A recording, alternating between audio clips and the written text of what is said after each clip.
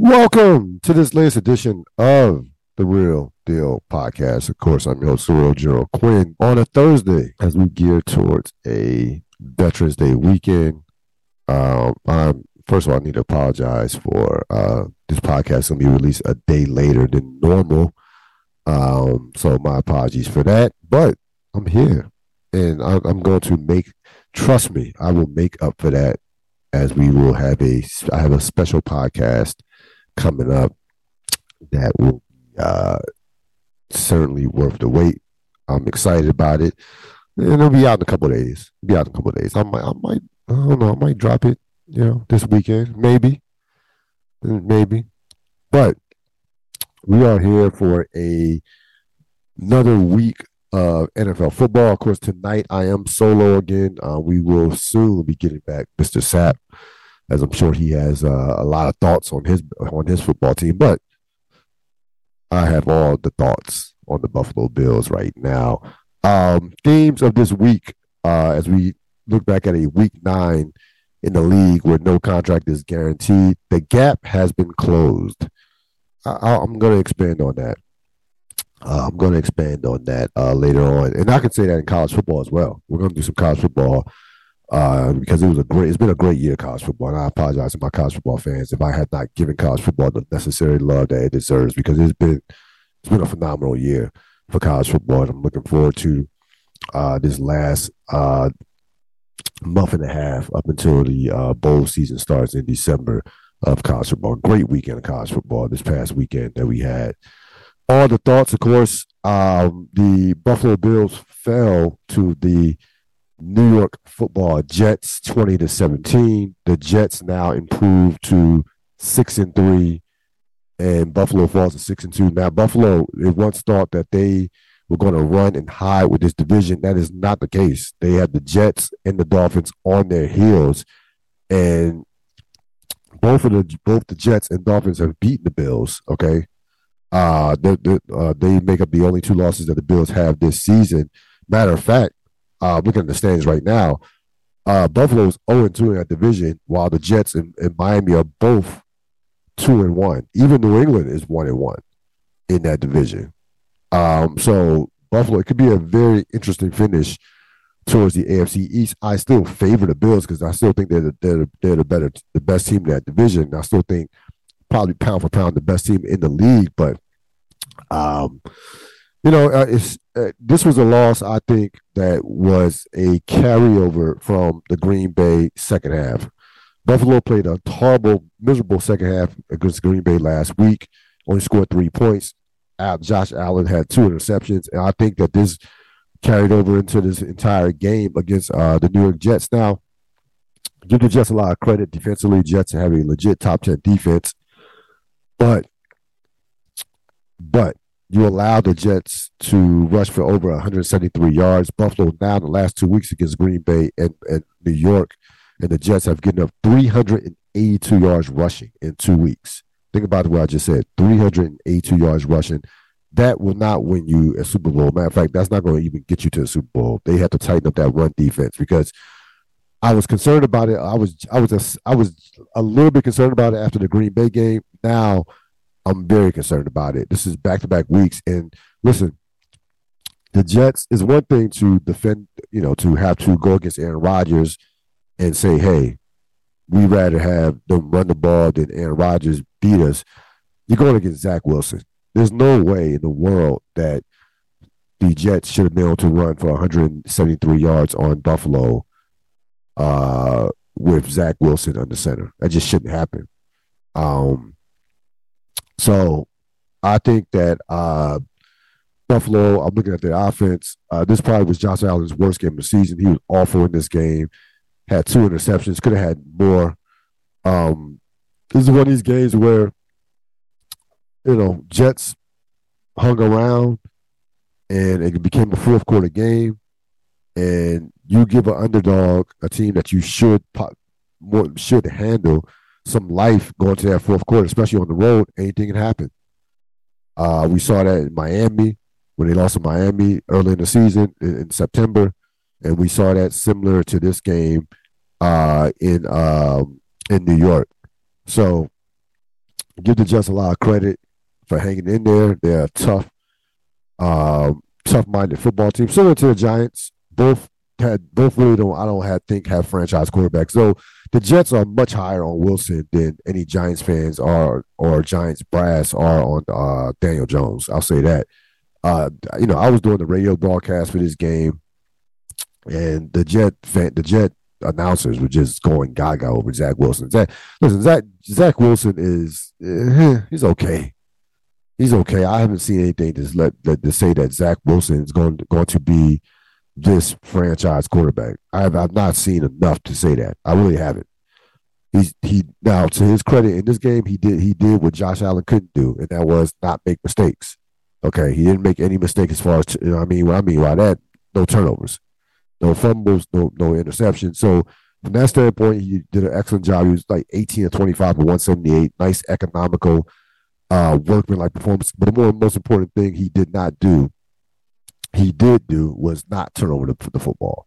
Allowed them to stay in the game, allowed their defense to continuously rush the passer, and allowed them to continue to be able to run the football as they did. Again, I'm not going too crazy about this game for Buffalo. I'm not saying Buffalo cannot still. Everything is still out there in front for Buffalo to do what they had intended to do coming into the season, as win the AFC Championship and win the Super Bowl. But it's not going to be. It's going to be a dogfight. Like it's going to be. It's not. It is not like going to walk over the league. And listen, they probably me and Sap was talking. Was thinking 16-1. Of course, that's not going to happen. I would probably think that they're going to lose at least one more game. I actually think that 14-3 and maybe even 13-4. I'm thinking right now 13-4. I think Buffalo probably will lose two more games, to be honest with you. So 14-3, 13-4, more than likely. I would lean towards 13-4. But regardless, Buffalo, their goal is, no matter what their record is, to have the best record in the conference. That's their goal. And right now, they're still, even with the two losses, because of the win over Kansas City, they are number one in the conference right now at 6-2, 4-2 in the conference. So they still have everything in front of them. I'm not going to go too crazy on this loss because bottom line is that division is brutal.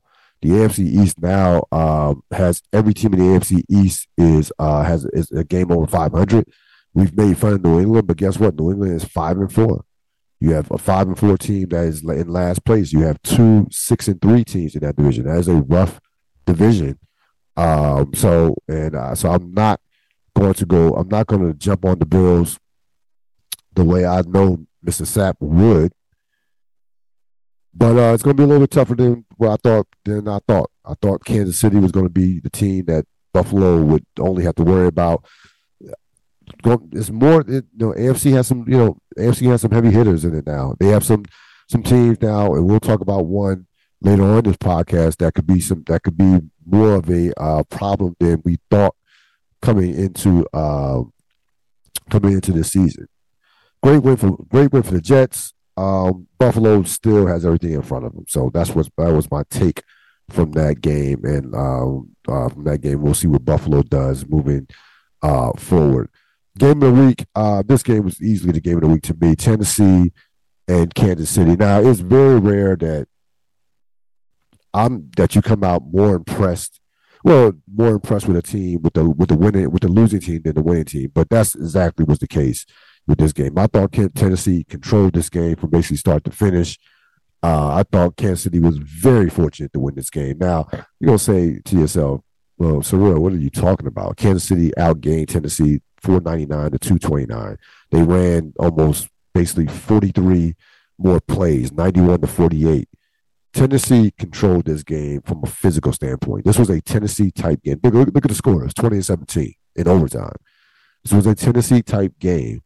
The key play, of course, was the 3rd and 17 run in the fourth quarter by Patrick Mahomes. That was the key to the whole game. If he doesn't get that first down, I think without question that Tennessee wins that game. Because at that point, Kansas City had done nothing offensively. So the last two games that Tennessee has played against Kansas City has scored a grand total of 23 points. scored 3 points last year and 20 this year and 20 in overtime. So it is clear to me that Vrabel and company have a beat on the Kansas City offense. If you're Kansas City, you want no parts of Tennessee in the playoffs. I don't care where the game is at. I don't care where the game is at. You want absolutely, and this was with their backup quarterback. This is with Willis. Okay. Yeah, no Tannehill in this game. And I know Tannehill's not great, but I'd still, you still rather have him than Willis in the mix. 172 yards rushing for Kansas City for Tennessee. Again, they physically controlled this game to me. They were knocking around Patrick Mahomes. He had to throw. Patrick Mahomes had to throw 68 passes in this game. Almost, I had over 40 completions. Was 43 or 68 over 400 yards, 400 plus yards of passing yards. They shut down the Kansas City running game. But I thought Tennessee controlled this game. To me, I walked away feeling very good, despite the loss, about Tennessee moving forward. Now, again, Kansas City won the game. That was the most important thing. They maintained pace with Buffalo still for that best record in the conference, which will be, I think that number one seed is going to be vital in the AFC this year because how deep the AFC is. But this game, I walked away with like, okay, Tennessee could be a problem in the playoffs. Even if I was Buffalo, I know Buffalo handled them earlier this season. I would not want to see I don't want to see a team, right, that plays that style. They are built to win anywhere. They have an excellent defense, and they have a running game that can travel, and they have a coach who is one of the 5 best coaches in the league right now. There's no question that Vrabel, to me, you're not out coaching Mike Vrabel. Like, you're not going to embarrass Mike Vrabel. You're going to have to, if you're going to have to beat Tennessee. They're not going to beat themselves. They're not going to make dumb mistakes. They're not going to have silly turnovers. Now, there were a bunch of penalties in this game, but to me, that favors Kansas City. They mucked up the game. They made the game physical. They turned it into a dogfight. They turned it into a ugly game. That favors. There was no rhythm, no flow to it, and that favors a team like Tennessee. Like Kansas City, high flying offense came in number 1 offense as far as points per game in the league, and a top 5 offense, and even in terms of yards. They want the game to be pretty, free flowing. There was not that at all in this game, and I thought that they did an excellent job. To me, despite the difference in yardage of handling Kansas City's offense. Kansas City's offense looked off. There was no rhythm to this game from a Kansas City standpoint. And like I said, they have a beat on that offense. There's no way to it. That's all there is to it. Vrabel and company know what they're doing against that offense. And that'll be, again, if I'm Kansas City, that is a team that I just don't want to see in the playoffs, to be honest with you. Couple of games of note: Miami, Chicago, very exciting game. Of course, very high scoring for different reasons. Now, Tua again had the second straight week that he's been spectacular. 300 yards passing, 3 touchdowns, no picks. He's back on top of his game. But the story to me of this game was Justin Fields. A couple of weeks ago, myself and Robert Sapp, about a month ago, we're talking about Justin Fields and the Chicago offense. And basically, it was that. Remember that Thursday night game, Washington, Chicago, the 12-7 game, and how ugly that game was, just aesthetically to watch from both sides, for both teams. I mean, it was an awful football game. And then, I guess there had to be a winner. And you're looking at the Chicago offenses, like me and Sapp discussed Justin Fields in particular, and basically said that this guy is shot, like mentally shot, like he can't see the field. Well, the last 3 games, Justin Fields has been great. Like he has 5 straight games of at least 80 yards rushing. Now, there's still some things that he's lacking as far as seeing the field. Okay, we're not sitting up here telling you he is become this deadly pocket quarterback. He hasn't. He still has a long way to go from that standpoint. But them allowing him to break loose with his legs has really opened up, I think, his has taken his confidence to another level. Like he now has entered the realm of dangerous running quarterback. Okay, a guy that something that will not last a decade, but at least something if you're a defensive coordinator that you have to game plan for, and that can be dangerous on a given Sunday where the guy can run for 100 and 50, 60, 178 yards, which he had against Miami. He was shredding Miami's defense, and it opened up some things. And he actually threw the ball. He actually threw the ball relatively well, to be honest with you. So now he's gotten to that level to where he's going from a quarterback who, to me, had zero confidence for most of the season and looked mentally shot to at least at the baseline a dangerous running quarterback. And outside, I can make a case outside Lamar Jackson, probably the second best running quarterback in the league right now.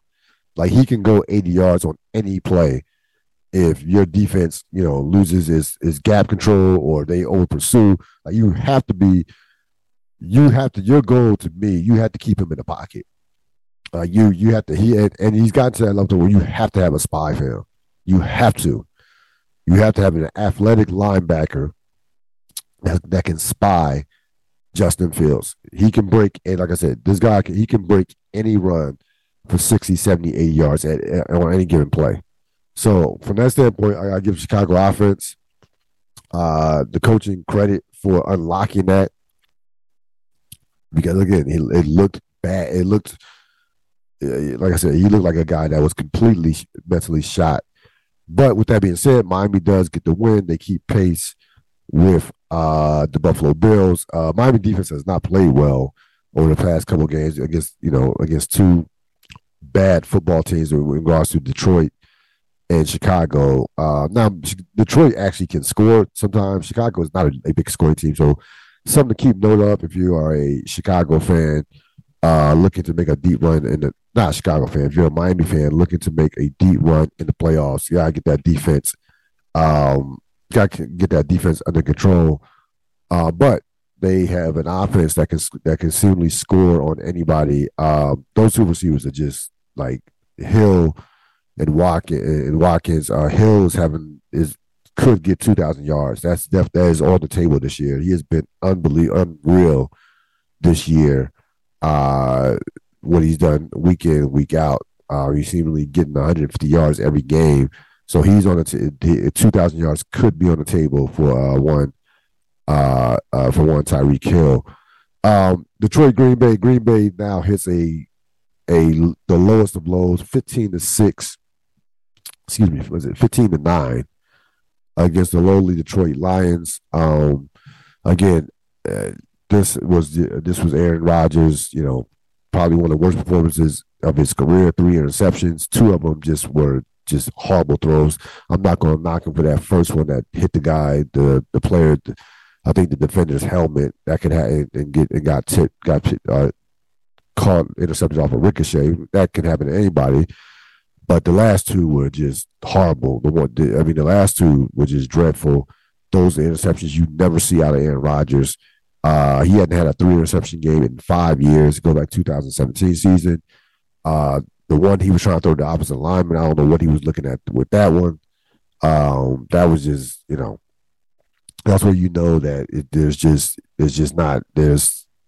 we've been a disconnect with he and LaFleur from a communication and from a just being on the same page from that standpoint. We've talked about that all season long with LaFleur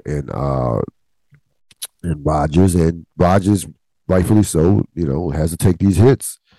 He gets the praise when he's winning MVPs, 4-time MVP the last 2 years, the MVP, and had been the best quarterback in the regular season, easily the last 2 years. But right now, this year he's been a bad player.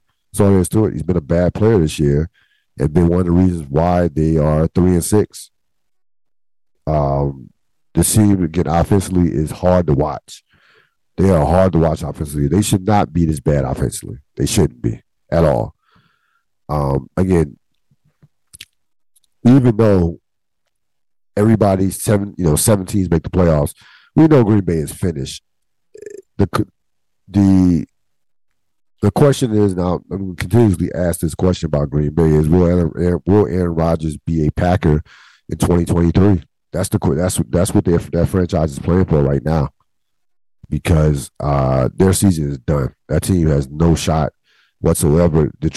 Minnesota has ran and hot and hid with that division, and they're not getting more than one team, especially with the NFC East. NFC East is going to get 3 teams. The West could get 2. We'll see what happens with that. But no, they're not getting. It's going to be Minnesota. And that's going to be it out of the NFC North. So we're going to do a deep dive on this college football weekend, in particular in the season. It has been a spectacular season in college football. That's all there is to it. Every week, a big time game. Every week seemingly has at least one classic game. This week, you had the return of one of the best rivalries we've seen in the last 20, 25 years, and that's LSU Alabama. LSU is back. They win 32-31 in overtime in Baton Rouge. One of the great scenes that you'll ever see. Saturday night in Baton Rouge when both teams are good, they came in ranked I think number 10. They came in ranked 10th. Alabama is done as far as national championship. They're not that. This is just not going to happen. It's not going to happen this year. They're not even going to. I don't even. Now again, they're only they. I know they're theoretically not out of it. If LSU drops a couple of games, but LSU would have to drop a couple of games, and that's not going to happen. LSU's not losing multiple games. LSU owns a tiebreaker, and it's going to be LSU and Georgia in the SEC championship. I can't see it any other way. This was a great football game to watch. These two teams go back and forth, tit for tat. And again, remember when this rivalry from like 2010 to 2014, 15, this was like one of the best rivalries. They had a 3-year stretch where this was the rivalry in college football. Like especially from like 2009 to 2012, this was it. Like these two teams, this was it. NFL prospects left and right. LSU came back a couple of years ago and got right with the Joe Burrow team, one of the all-time great teams in recent college football history in 2019.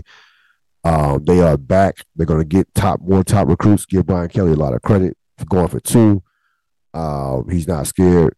And he might as well. Like, yeah, home. Forget about playing for the longer the game goes on, you just don't know.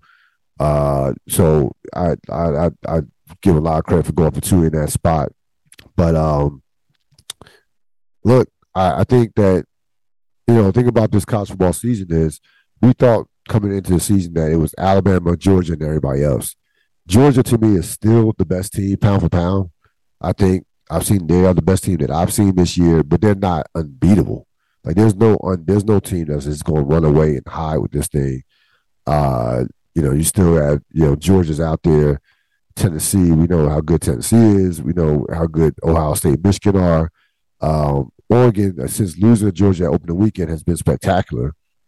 There's just a lot of balance in these Power 5 conferences. They're anywhere from 3 to 5 teams ranked in these Power 5 conferences. And again, you're going to have – I think this is the best possible situation for college football to have still signature programs up top, right? Like you have – LSU, Georgia could win a championship this year. LSU could win a championship this year. Ohio State, Michigan, USC. You still have your blue bloods, but there's no. There was a time where it was like, okay, it's going to be Alabama, Clemson. It's going to be Alabama. It's going to be Alabama. It's going to be. That's not the case anymore. This year, like that, there's going to be a different team from that standpoint, and we don't know what 2 teams are going to be playing in the national championship. Like basically like there was a 5 year period where it either was going to be Alabama or Clemson. As great as Georgia is right now, I don't know if Georgia's going to be playing that championship game. If you tell me Georgia lost in the national semifinal, would I be surprised? No, no. I'm sorry, I would. I think there's too much balance. Now again, I think Georgia is going to be playing for the national championship. Matter of fact, I would lean towards Georgia repeating, but I don't feel as confident in that as I've had in say Alabama or Clemson how in the past 5 years as I do out where Georgia is right now. I don't feel as confident from that standpoint. And I think, and I'll be honest with you, I think that's a great thing for the sport. It creates a NCAA men's college basketball type feel to it, like a March Madness, like a bunch of very very good teams, but no team that just is head and shoulders above everybody else. I don't think Georgia is head and shoulders above everybody else. LSU could beat Georgia in the SEC championship, which would just shake, which would, I'm sure some people would be thrilled by that. That would actually hurt some teams in these other conferences, these other Power Five conferences that are looking for those one of those four playoff spots. But no, it's been a phenomenal college football season. You still have on the table. I mean, even with that, Clemson loses to Notre Dame. But so what's happened is all these conferences have gotten better, even at the bottom, right? Like even the ACC, like Florida State has improved. The ACC has 4 or 5 teams that are ranked in it. They have been ranked. So all these conferences that the talent has spread, all these conferences have dramatically improved. We know the SEC is a battlefield week in and week out.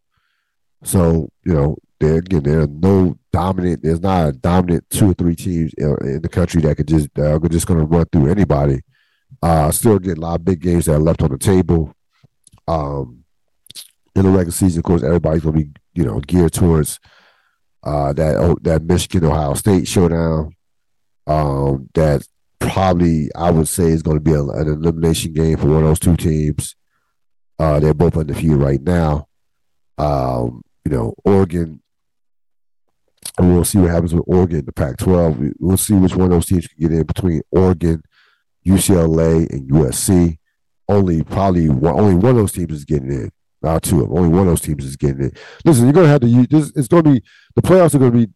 I think, to be honest with you, I think 2 SEC teams. I find it harder to believe if two SEC teams don't get in.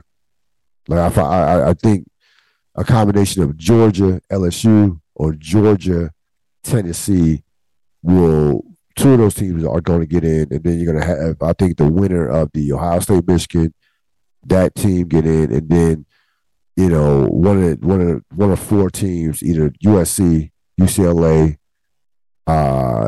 USC, Oregon, or maybe TCU, maybe. So, again, great college football season up so far, and still a lot of big games and some great action ahead in the next month. Stock up, stock down. Getting back to the NFL, AFC East. Look, coming into this season, we talked about Buffalo this, Buffalo that, Buffalo this, Buffalo that. Okay, Miami's could be a playoff team, but the rest of we just shitted on the rest of the division. Me and Robert Sapp did. We did.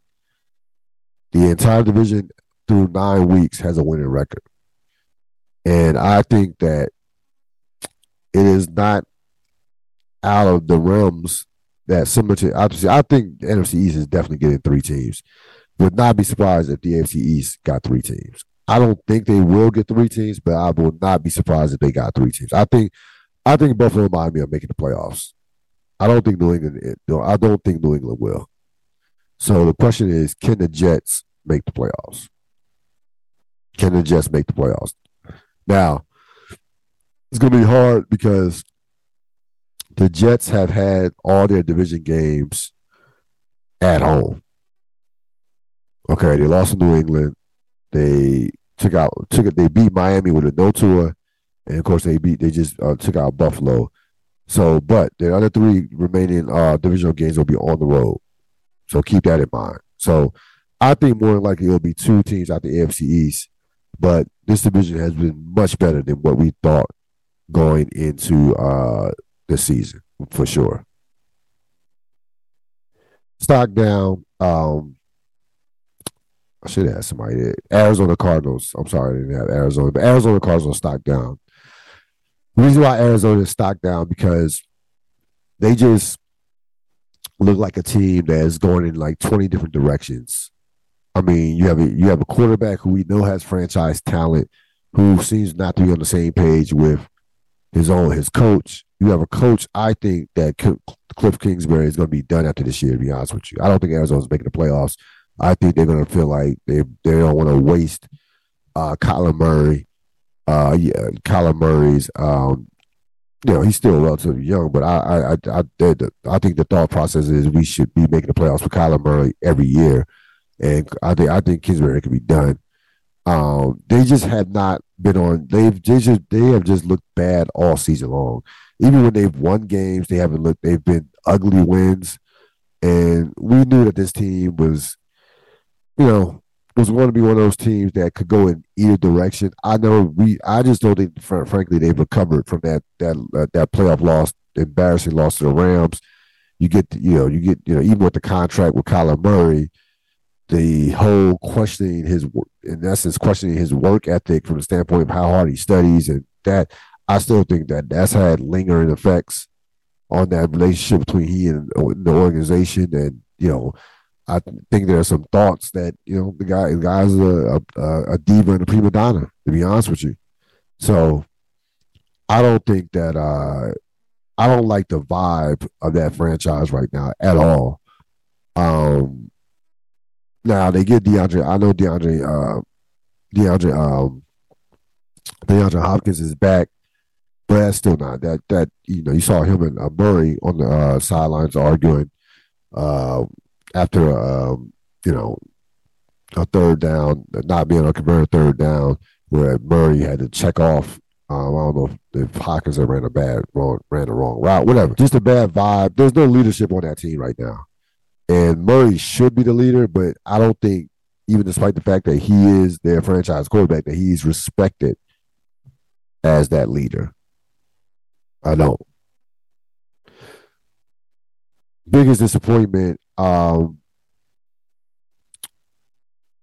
did who? Who won the week? We'll get to the biggest disappointment. We'll get to the biggest disappointment in terms of who won the week. So who won the week? I had the Titans and the Astros. First, we dealt with the Titans. The Titans, I feel like, have jumped back into legit AFC Championship contention. I don't think the Titans can go to the Super Bowl. Like I don't think the Titans will go to the Super Bowl. Though if they did play Kansas City in the playoffs in the AFC Championship, I couldn't exactly eliminate that, eliminate that off the table. But I think the Titans have returned back to a team that you don't, if you're Buffalo or Kansas City, especially if you're Kansas City, that you don't want to face in the playoffs. They are one of the most physical teams in the league. Derrick Henry has been spectacular. We know what the coach can bring to the table. They know they're not going to beat themselves. They're going to be as prepared as any team in the league, and they know how to win. Like, this is a team that has won multiple division titles. They've been to an AFC Championship in the last couple of years. They're not going to be, again, it does not matter where they play at. They will go anytime, any place, anywhere, and bring their hard hats. And that is and they know, this is the thing I look for in my championship caliber teams. I think Buffalo has it. I think Philadelphia has it. I know Kansas City has it. Knowing who you are, they know who they are as a team in terms of what they're trying to do and what they want to do. Also, Houston Astros, congratulations to them. Their second championship in 5 years. I mentioned this a couple of podcasts ago. They are the preeminent franchise in baseball. It's not even close. The most well-run franchise in baseball. I don't want to hear anything more about the cheating. I don't want to hear anything more about, trash cans. They go out there and dominate in the postseason. They basically sweep through the American League. They did sweep through the American League. Or did they lost one game? No, they swept the Yankees. What I'm talking about. They swept through the American League and then were able to down 2-1 against the Phillies. Won 3 straight games to wrap it up in 6 games. Give the Phillies credit too. Nobody thought the Phillies after they fired their manager would return back, turn their season around and get already to the World Series, but they did. So give them credit from that standpoint. But the Astros are at the top of the heap, and they're not going anywhere anytime soon. That they are smart. They just they how they run their franchise with in terms of analytics, in terms of drafting, player development. They're doing it better than anyone. Period. They lose a manager, lose a general manager. It doesn't matter. They get accused and penalized with the cheating. It doesn't matter. They will be right back in the playoffs next year, right back in the ALCS next year. At the worst, they're going to be in the league championship series, which they have been in six straight years. So, give them a ton of credit for how they're well run. And again, they're a franchise that does not allow a lot of these franchises in baseball allowing analytics to get in the way of the manager and get in the way of making sound baseball decisions, especially in the postseason.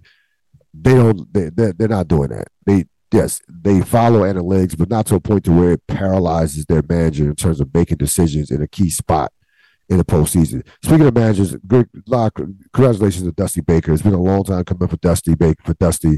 Been in baseball forever, even as a player, as a manager. Remember, I was rooting hard for Dusty back in 2002. With Barry Bonds and that team that should have won a championship against the Angels. They were up 3-2. Game 6, 5-0. And then, Scott Spezio hits a three-run homer, and then the wheels fall off.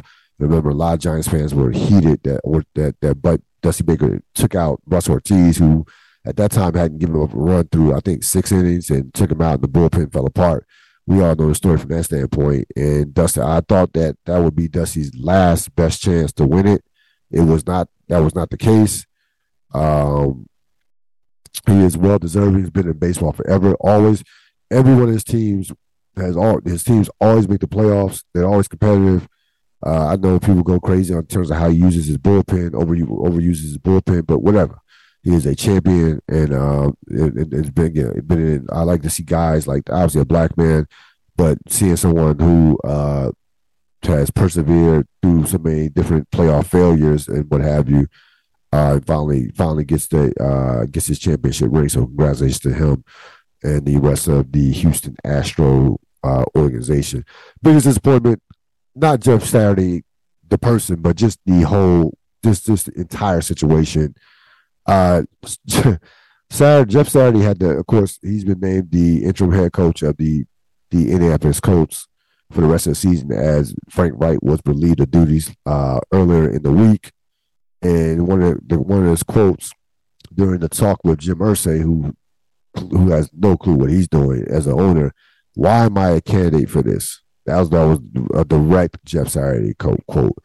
Here's a guy with no head coaching. No, forgive it. He has no NFL head coaching or assistant or coaching experience. Had no college football coaching experience. Coached a high school parochial team that wasn't even that good. But again, white privilege is exactly what, this is, a prime example of white privilege. And the NFL there's a lot of white privilege in the NFL. But this one is, even for the NFL, this one is rough, to be honest with you. My goodness. I mean, you could be, Eric Bieniemy, has been the offensive coordinator of like the best offense of the last half decade.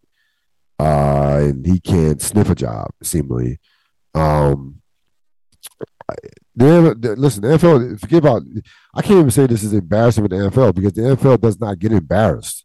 It seems like there's nothing that embarrasses the NFL. The NFL is destroying people in terms of the ratings. They're going to have the highest rated programs of the year, so even before the Super Bowl. So, like the NFL, it doesn't matter at this point. Like the NFL was like, okay, whatever. This is not going to change anytime soon. Like there's no light at the end of the tunnel. Like we can bitch it, we can complain about this, and it is wrong, But it is what it is. Unfortunately, I don't see any. I don't see this shift of all of a sudden the NFL is going to hire like 6 black coaches or 5 or I don't see how this changes. I just don't because the NFL there's nothing that to hold the NFL accountable with. They have by far the most powerful sports product on the planet. Out of 4 major sports, it's not even close. Now, it's not the best product. I think the NBA is a better product on the floor, but that doesn't matter in terms of primetime games, in terms of ratings, uh, you know, live action. They have the most powerful product in sports. Period. The people are going to flock to it no matter what, no matter how bad Goodell is, no matter what the player's character. It doesn't matter. Blackball the player for taking a knee. None of that matters. None of that matters. The NFL is basically a untouchable commodity, and they move like it. Period. So this, Indianapolis just has no clue whatsoever. They've gone through a million quarterbacks since Andrew Luck retired. They now going through another. They're going to go through another coach. Saturday's not going to be the permanent coach. I don't see. I just don't see that happening. To me, this was clearly them tanking for possibly Bryce Young or C.J. Stroud out of Ohio State. So they're tanking for to get one of those quarterbacks. But again, this is how the NFL moves, right? This is what the NFL is. Like you see a guy with zero coaching experience just fall into a job. One of 32, fall into a head coaching job, and this is what it is to be a black man in the NFL. This is what it is. This is what you have to deal with. Watching this, this embarrassment year in and year out, or having to deal with this year in and year out. Week 10, Minnesota Buffalo should be very interesting. I don't think Minnesota is that good. Like I think if there's such thing as a soft 7-1, I think they are. Washington easily. Washington probably should beat them this past week. A bit up 10 points in the fourth quarter, but look, Dalvin Cook can do some damage. Like they got receivers that can hurt Buffalo, but more importantly, this could be a Dalvin Cook game. We'll see if Buffalo can shore up that running game, that rushing defense. The game is in Buffalo, so I think Buffalo will bounce back. But I'm not as confident as I probably should be about Buffalo going into that game. Though I do think they will bounce back and win a close game. Dallas and Green Bay, this game looked great preseason, but right now these are two teams going in opposite directions. I understand Green Bay and Aaron Rodgers in particular has owned Dallas, but that will not, Green Bay just can't. Green Bay is not going to be able to block Dallas. That's all there's to it. They not. I mean, Michael Parsons is going to have a field day against that Green Bay offensive line. I think Green Bay will struggle to score 10 points. So I definitely like Dallas in that game, despite the recent history of the two teams, completely different teams than what they have been in recent memory. So what's happened in the past means absolutely nothing to me when it comes to this game, this particular game that's going to be at Lambeau Field. And by the way, Lambeau Field hasn't been the Jets walked in there and handled Green Bay, so that aura has worn off as well this season. Chargers San Francisco should be interesting because these are 2 of the 3 teams that I'm very curious about, along with that I'm still trying to find out about. I would say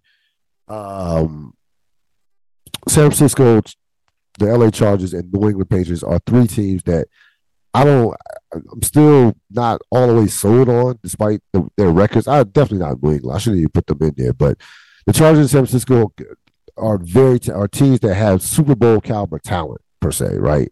Those are 2 teams that could go to the Super Bowl on sheer talent. I don't think they will.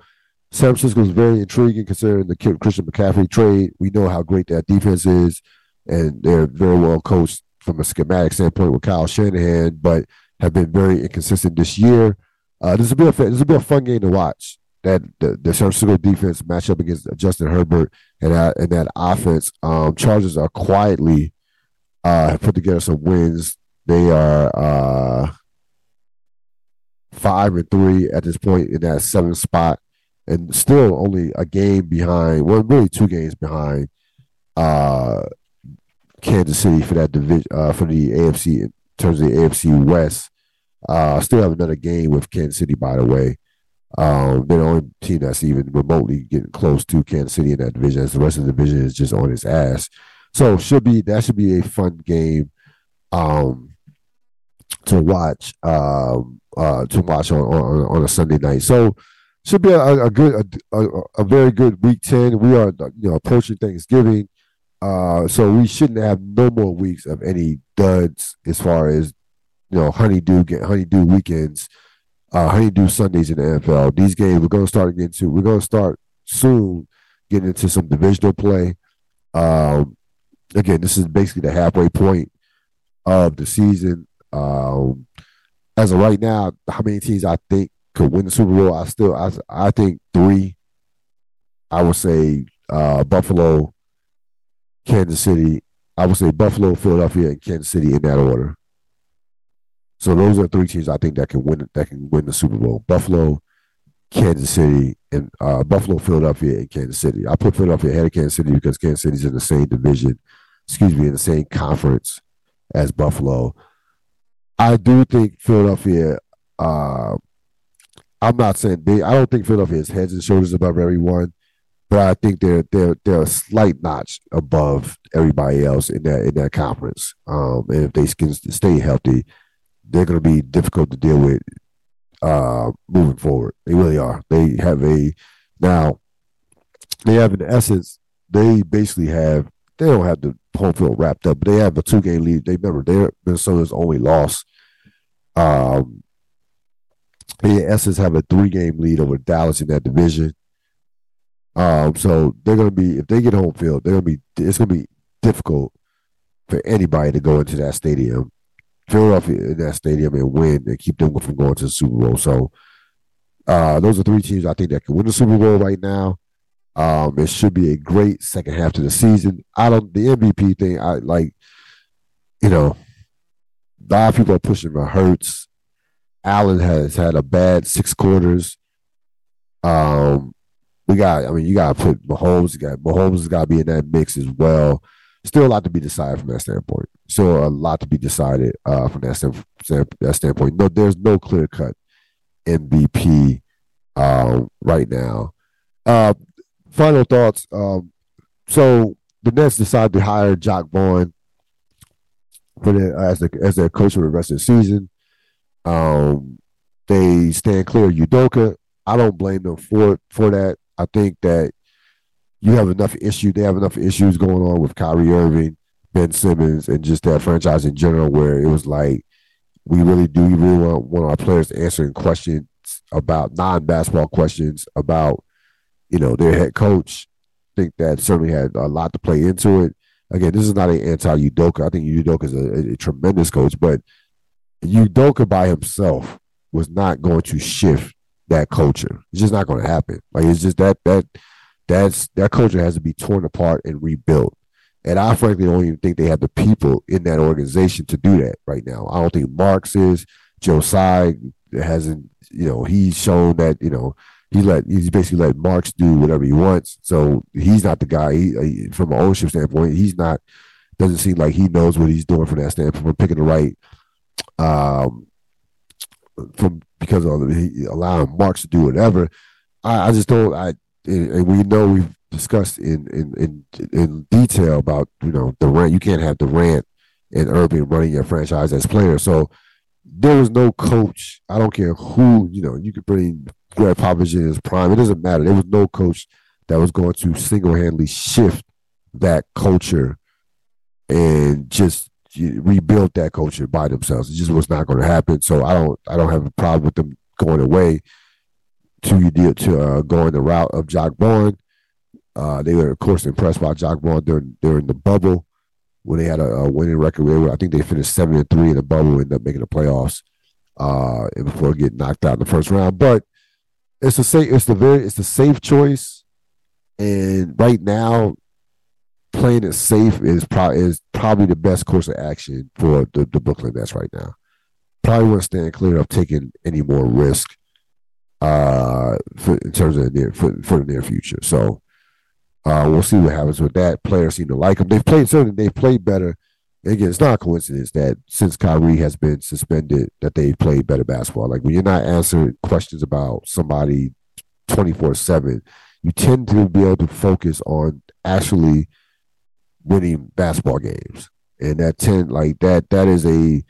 a big deal. Not having that distraction, that black cloud hanging over your head as a franchise, as a player, in the locker room, where is that does matter. Believe it or not, it really does. I know we think that these guys are just superhuman and they can compartmentalize anything. They're human beings just like the rest of us from that standpoint. They get distracted they get distracted as well. And Kyrie, again, the Kyrie Irving fact, now we'll see what happens if he's going to come back. He's eligible to come back very soon. I think even early next week after after they play the Clippers or the Lakers, they go on the West Coast after they play one of those teams. He's eligible to come back, so we'll see how the suspension goes past 5 games. But they've clearly played much better basketball without him. That goes without saying. I mean, even their losses have been very good losses. They lost a tough game at Dallas. They destroyed the Knicks, destroyed Washington, had a nice comeback win against Charlotte. So they've played better basketball. The Chicago loss, that was off. He was there for the Chicago loss. What I'm talking about, yeah. So that was his last game. His last game was against Chicago last week, middle of last week. So I don't even count that one because he actually played in that one, played in that game. But yeah, they played much better basketball without him. Period. They have. Now again, I don't. They're not going. They weren't going anywhere with him without a distraction. Like that, the team is just not good enough. But I completely agree with them going the route of not getting Udoka. I understand why they did it.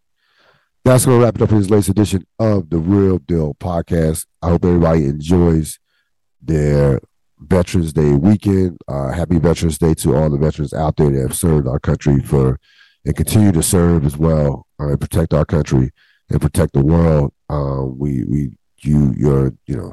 What you do is priceless, and can't thank you enough for that. From that standpoint, again, I have a very, very special podcast that I'm going to be releasing probably later on this weekend, if not on early next week, if not this weekend. I will keep you posted with updates. So long.